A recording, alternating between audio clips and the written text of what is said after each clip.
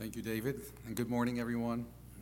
I invite you to turn in your Bibles to the book of Acts, as today we're taking a break from our series entitled Healthy Church. Today we go to the book of Acts because today is International Day of Prayer for the Persecuted Church. And I'd like to read with you Acts 6, beginning in verse 7, all the way through 15. And then we'll read a couple verses at the end of chapter 7. So let's begin in Acts 6, verse 7. And the word of God continued to increase, and the number of the disciples multiplied greatly in Jerusalem, and a great many of the priests became obedient to the faith. And Stephen, full of grace and power, was doing great wonders and signs among the people. Then some of those who belonged to the synagogue of the freedmen, as it was called, and of the Cyrenians, and of the Alexandrians, and of those from Cilicia and Asia, rose up and disputed with Stephen. But they could not withstand the wisdom and the spirit with which he was speaking. Then they secretly instigated men who said, "We have heard him speak blasphemous words against Moses and God." And they stirred up the people and the elders and the scribes, and they came upon him and seized him and brought him before the council. And they set up false witnesses who said, "This man never ceases to speak words against this holy place and the law. For we have heard him say that this Jesus of Nazareth will destroy this place and will change the customs that Moses delivered to us." And gazing at him, all who sat in the council saw that his face was like the face of an angel. And then we'll jump down to chapter 7, verse 54. 7:54. Now when they heard these things, they were enraged, and they ground their teeth at him. But he, full of the Holy Spirit, gazed into heaven and saw the glory of God and Jesus standing at the right hand of God. And he said, "Behold, I see the heavens opened and the Son of Man standing at the right hand of God." But they cried out with a loud voice and stopped their ears and rushed together at him. Then they cast him out of the city and stoned him. And the witnesses laid down their garments at the feet of a young man named Saul. And as they were stoning Stephen, he called out, "Lord Jesus, receive my spirit." And falling to his knees, he cried out with a loud voice, "Lord, do not hold this sin against them." And when he said this, he fell asleep. I'm sure most of us are familiar with examples from church history of men and women who died for their faith in Jesus Christ. One of them was John Huss, who lived about 600 years ago, a Roman Catholic priest who at one point realized that the doctrine of the Roman Catholic Church was not in agreement with the Bible. So he started to preach what the Bible actually teaches, emphasizing the authority of the Bible and that Jesus Christ and not the Pope was the head of the church. He was arrested, he was falsely accused. A mock trial took place. He was convicted of heresy and sentenced to be burned at the stake unless he recanted. He stood firm, and it is said that his dying words were, "Lord Jesus, I endure this cruel death for you. I ask you have mercy on your enemies." Now, it's tempting to think that those examples are extreme and that these are examples merely of the past. Do they still kill Christians today? And the answer is yes. Last year, 4,761 Christians were killed because they believe in the Lord Jesus Christ. Imagine this sanctuary filled to capacity, multiplied by 15. Each of those who will be in attendance would lose their lives because they believe in the Lord Jesus Christ. This very day, Christians are still being persecuted. They're discriminated against. They're maligned. The property is destroyed. They are detained without trial. Women are raped. And yes, believers are still killed for believing in Christ in countries like North Korea, Afghanistan, Nigeria, and Pakistan, and many other countries around the world. So today is the International Day of Prayer for the Persecuted Church. And today we want to set aside time to not only consider the reality of persecution and pray for our brothers and sisters, but also learn about Christian persecution and what the Bible teaches us about that. We do that because, as Dave quoted this morning, Hebrews 13:3 commands us to remember those who are in prison as if we are in prison with them. They are our brothers and our sisters in Christ. They are our spiritual family. But also because the persecuted church and persecuted Christians are a great example to us of what it means to be truly and completely devoted to Jesus Christ. And I suggest to you this morning, what I suggest to you this morning is that we need that example because the volume of opposition against Christians in the Western world is being turned up. So first I want to think with you, what are some reasons why persecution takes place? And then we're going to look at Stephen's martyrdom and consider the reality of persecution and the results of persecution, both the bad ones and the good ones. And I hope that at the end of this service, you have a renewed burden for persecuted Christians and a desire to pray for them, but also that all of us will grow in courage to boldly take a stand for Jesus Christ, no matter the cost. So let's first think about what are some reasons that persecution takes place. Well, it is without question that politics plays an important role. Rulers see Christianity as a threat to their power, and so they will not tolerate any other faith than the majority faith, especially in strongly Muslim and Hindu countries. All of that is true. All of that is what is happening around the world. However, the Bible digs deeper. So let me give you at least 3 reasons, and I'm sure there are more, but at least 3 reasons why persecution of Christian takes place. So here's the first one. Jesus predicted that it would happen. In John 15:19, Jesus said, "The world will hate you." Why? Because they hated me. When today you stand up boldly for the truth, which is there's only one way to God, and that is through the blood of Jesus Christ, when you hold to a distinct biblical morality and a Christian worldview, you will ruffle feathers and you will create enemies for yourselves. That is a plain fact.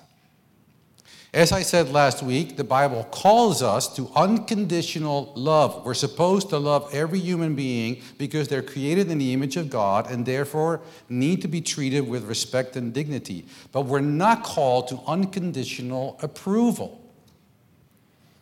And if you're not called or believe in unconditional approval, you're out of step with culture, you're seen as dangerous, and you have found yourself an enemy. Jesus, in this verse, promises that opposition will take place. And he does not put it in small print. Paul, in 2 Timothy, puts it this way: all who desire to live a godly life will be persecuted. Not maybe, but will be. It is unavoidable. When a person associates him or herself with Jesus Christ in the public square, persecution, opposition will come. Associating ourselves with the Jesus of the Bible comes with a price tag. So that's one reason. Jesus predicted it. Here's another reason: Satan's hatred. In John 8:44, Satan is referred to as a murderer from the beginning. Revelation 12 calls him the accuser of the brethren. Sometimes even Christians think of Satan as this kind of funny cartoon character with a pitchfork in his hand and horns on his head. But Satan is presented to us in the Bible as a real, powerful being who hates Jesus, who hates his word, who hates the gospel, who hates God's children, and who will push back hard against any progress that the gospel can make. And we should not underestimate him nor his power. He is a roaring lion, a fierce dragon who fuels animosity that people have against Christians. Satan's hatred. And here's one more. The Father's plan. So let me read to you Philippians 1:29. And listen carefully the way Paul writes. He says, "For it has been granted to you that for the sake of Christ you should not only believe in him, but also suffer for his sake." Let me read it again. It has been granted to you, writing to believers, that for the sake of Christ you should not only believe in him, but also suffer for his sake.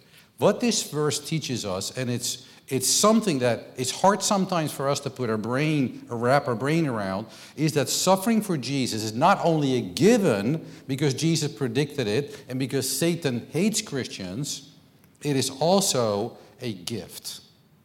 And I get that from the word granted. It has been granted to you not only to believe in him, but also to suffer for him. And the word granted comes from the same root as the word grace and means to give or to grant graciously. In other words, God gives faith and God gives foes.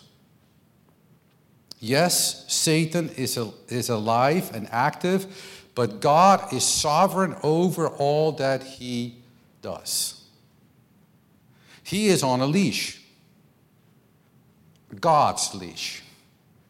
Remember, that was one of the teachings of the book of Job, that before Satan could touch one hair on the back of one of Job's camels, he had to get permission from God. Pastor Steve Estes says, sometimes God allows what he hates to accomplish what he loves.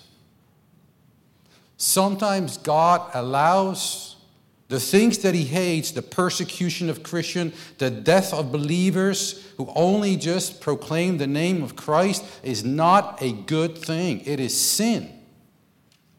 And the persecutors will be held accountable for that. Justice will be done, either because they repent and turn to Christ, and it will be done on the cross where Christ died for them as well, or they will pay in eternal damnation. But God rules supremely and sovereignly even over the wiles of Satan and allows at times the things he hates to accomplish what he loves. So he can say, it's been granted to you. Now we'll talk in a minute about what are some reasons that it's not just a gift to believe in Christ, but it can also be a gift to suffer for him. Persecution is a reality, not just in today's world, also in New Testament times. So let's look at the book of Acts and at the story of Stephen. We really need to go back to Acts chapter 2, where on the day of Pentecost, the Holy Spirit came down and filled the believers and the apostles, and we see how the apostles changed from men who were just filled with fear and apprehension to men who were filled with boldness, and how they preached the gospel, and how thousands upon thousands were saved. Acts 6:7 says, the word of God continued to increase. The number of disciples multiplied greatly, and a great many of the priests became obedient to the faith. A tremendous outpouring of God's Spirit. The apostles were assisted by a man called Stephen, who's described to us as a man full of grace and power, who did great wonders and signs. So an amazing thing is happening in Jerusalem. Many people getting saved. But here's the truth. When God rises to do a work, Satan seeks to sabotage it. It's always been that way, and it always will be that way.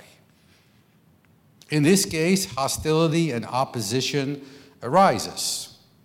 And we're told in chapter 6, verses 9 and 10, that Stephen had to deal with Jews who came from different places, who belonged to different kinds of synagogues.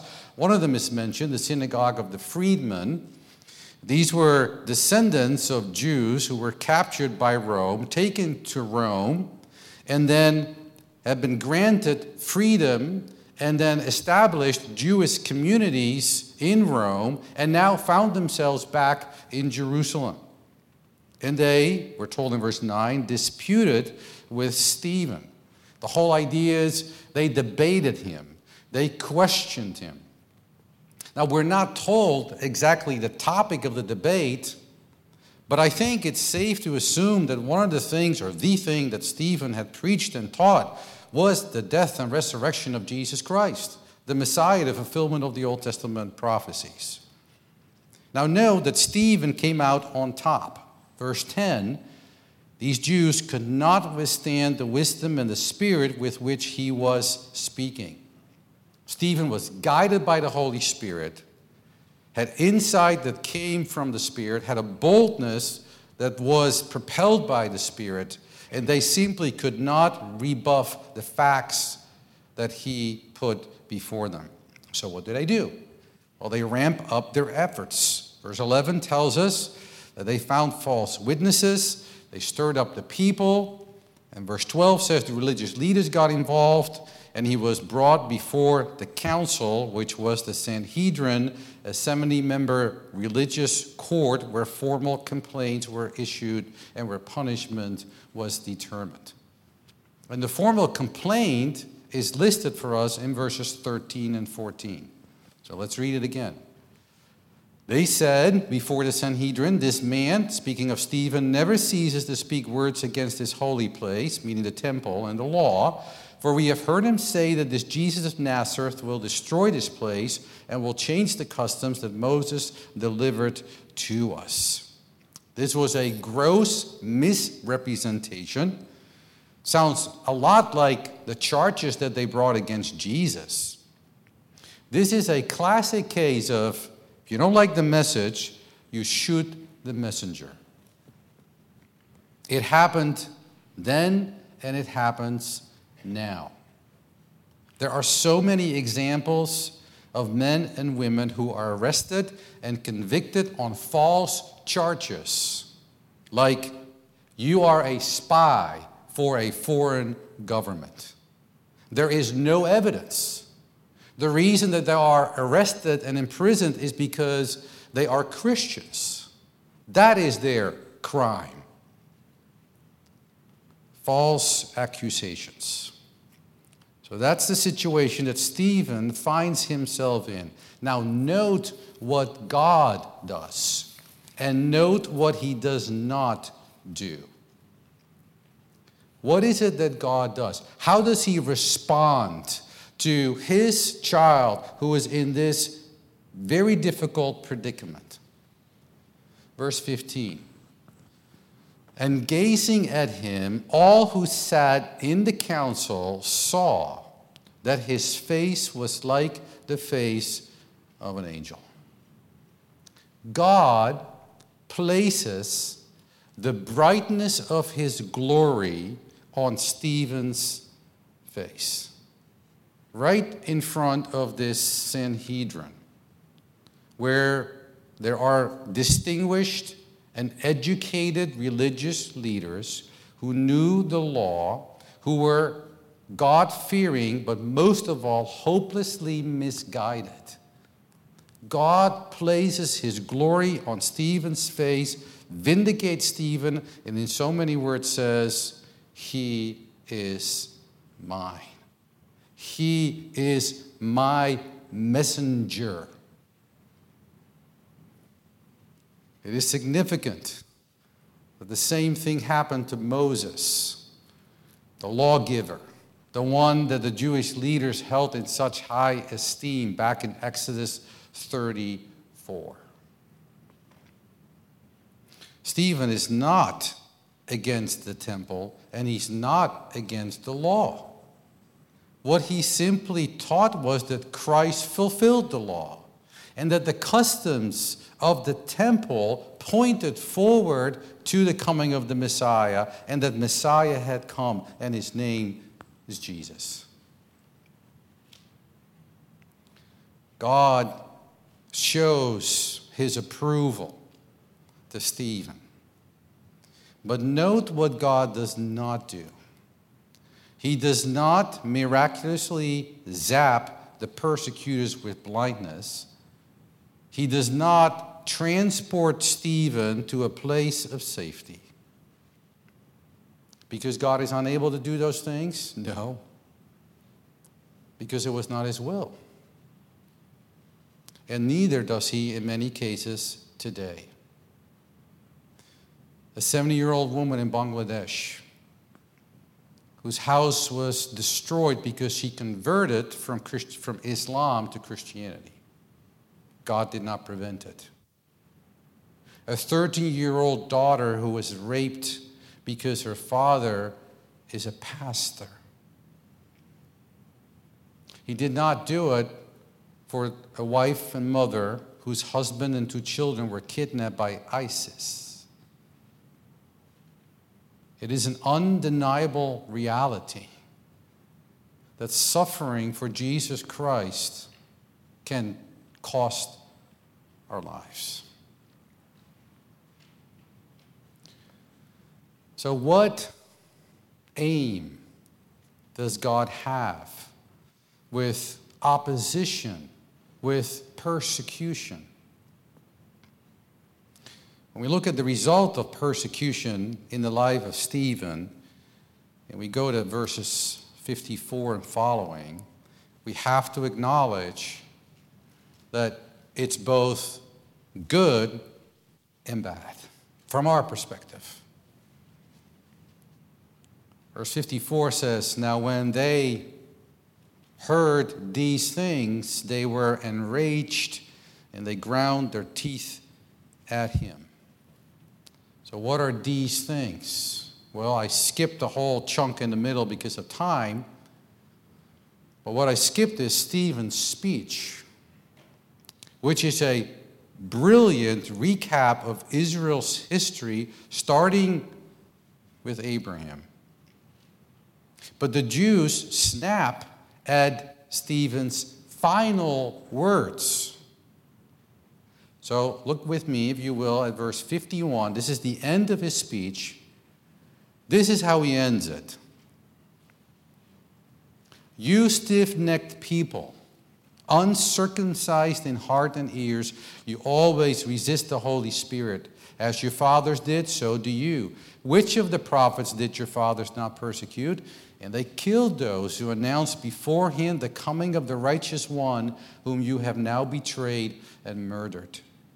You who received the law as delivered by angels and did not keep it." Now when they heard these things, they were enraged, and they ground their teeth at him. He calls them out. He speaks the truth. But it gets worse. God opens the curtains of heaven for Stephen so that he sees the glory of God and Jesus standing, and he tells them. Look at verse 56. "And he said, Behold, I see the heavens opened, and the Son of Man standing at the right hand of God." And the mob cannot tolerate this any longer. They scream at him, they plug their ears, they rush at Stephen, and they cast him violently out of the city, and they stone him to death. A gross injustice.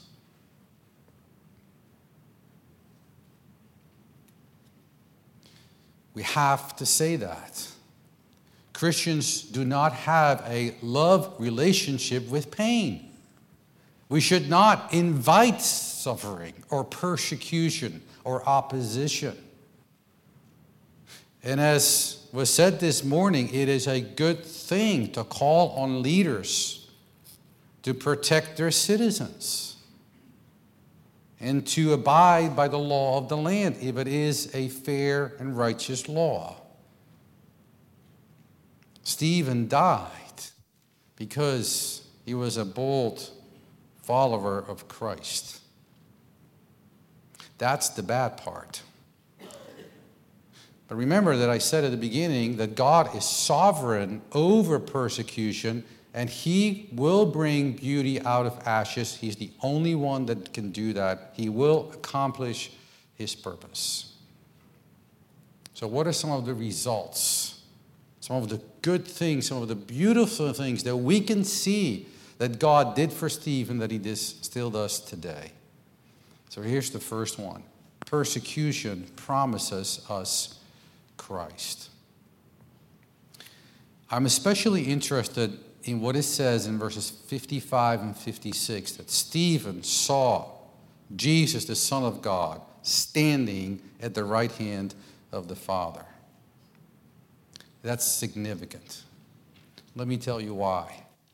After Jesus' ascension, we are told in numerous places in the New Testament that he, when he went back to his Father as the great high priest, sat down at the right hand of the Father. Hebrews 10, verse 11, reminds us that under the old covenant, every priest, and I'm quoting now Hebrews 10, stands daily at his service. There was no chair in the tabernacle. There was no chair in the temple. Why? Because the work of the priest was never done. Never done. But then Hebrews 10 continues. But when Christ, the great high priest, had offered for all time a single sacrifice, he sat down. The work was done. The price was paid. And now Stephen sees Jesus Christ standing at the right hand of the Father, supporting, welcoming his martyred son. I think we can all agree that this was a very special, unique experience that Stephen was blessed to have. But it tells us that Christ knows and notices when his children suffer for his name's sake, and that he will draw near us in our suffering. We get belittled for our faith by family members or co-workers. Christ will draw near the brokenhearted and the crushed in spirit. For those who are undergoing serious persecution, he promises that he will be near them to support them and to strengthen them with himself. Persecution also produces holiness. Opposition, persecution, even general suffering that comes with being a finite being living in a broken world cuts out the fluff from our lives. It purifies us. Let's say that you discover that you have a serious life-threatening health issue. What happens is that a lot of other things in life don't matter that much anymore. They kind of fade into the background. This one thing now occupies your mind. One of the things that's so interesting when you read about persecuted Christians is that they do not get our preoccupation with our phone or our house, or does this person like me or does this person dislike me? And 100 other things that you and I can so easily obsess about. They don't know anything about that. And they don't understand that we worry about these things. But they have holiness, and they have peace, and they have joy. Richard Wurmbrand, the one that we just saw in the video, said, I have found truly jubilant, happy, satisfied Christians only in the Bible, the underground church, or in prison. What happened when the heat is turned on, when opposition occurs, when persecution takes place, it produces the life of Jesus in us. And makes us do things and say things that we would not do or say otherwise. It is Christ in us. Look at how Stephen, in verse 60, responds that as he is being stoned to death, it says in verse 60, and falling to his knees, he cried out with a loud voice, Lord, do not hold this sin against them. This is Jesus saying the very same thing, remember, when he hung on the cross.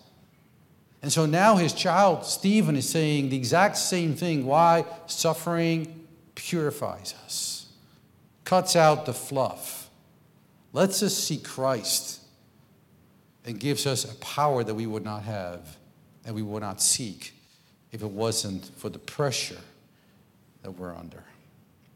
It produces holiness. That's why the Apostle Paul in 2 Corinthians 12, talking about weakness, basically says in so many words, when I'm weak, I'm strong, so just bring it on. Make me weak, God, because I want to be strong. I want to glorify you. I want to know what it means to truly follow Christ. Persecution produces holiness. And lastly, persecution also profits the church. There are quite a few examples, both in Scripture and in history, of those who were persecuting becoming believers. Why? Because they had no other explanation for the devotion they saw in those that they persecuted and their willingness to die for the sake of Christ.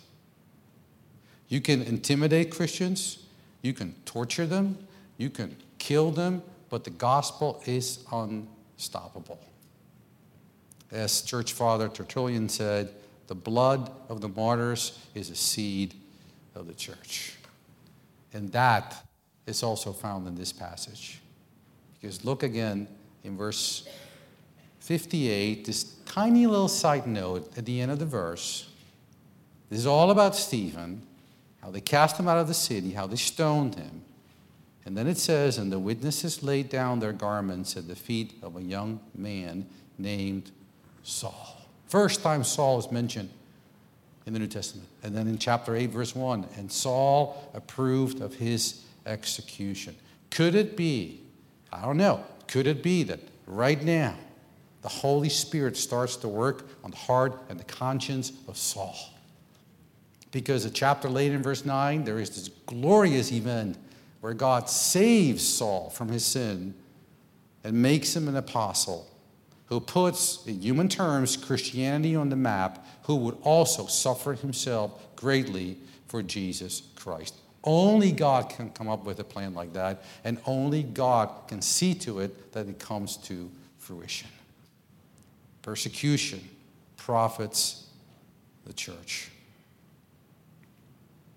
So how do we prepare for opposition and persecution that undoubtedly sooner or later is to come?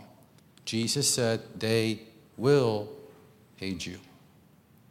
The answer is, right now, right here, we need to grow in our commitment to Jesus Christ and our commitment to his church. Our commitment to Jesus Christ so that we build spiritual muscle.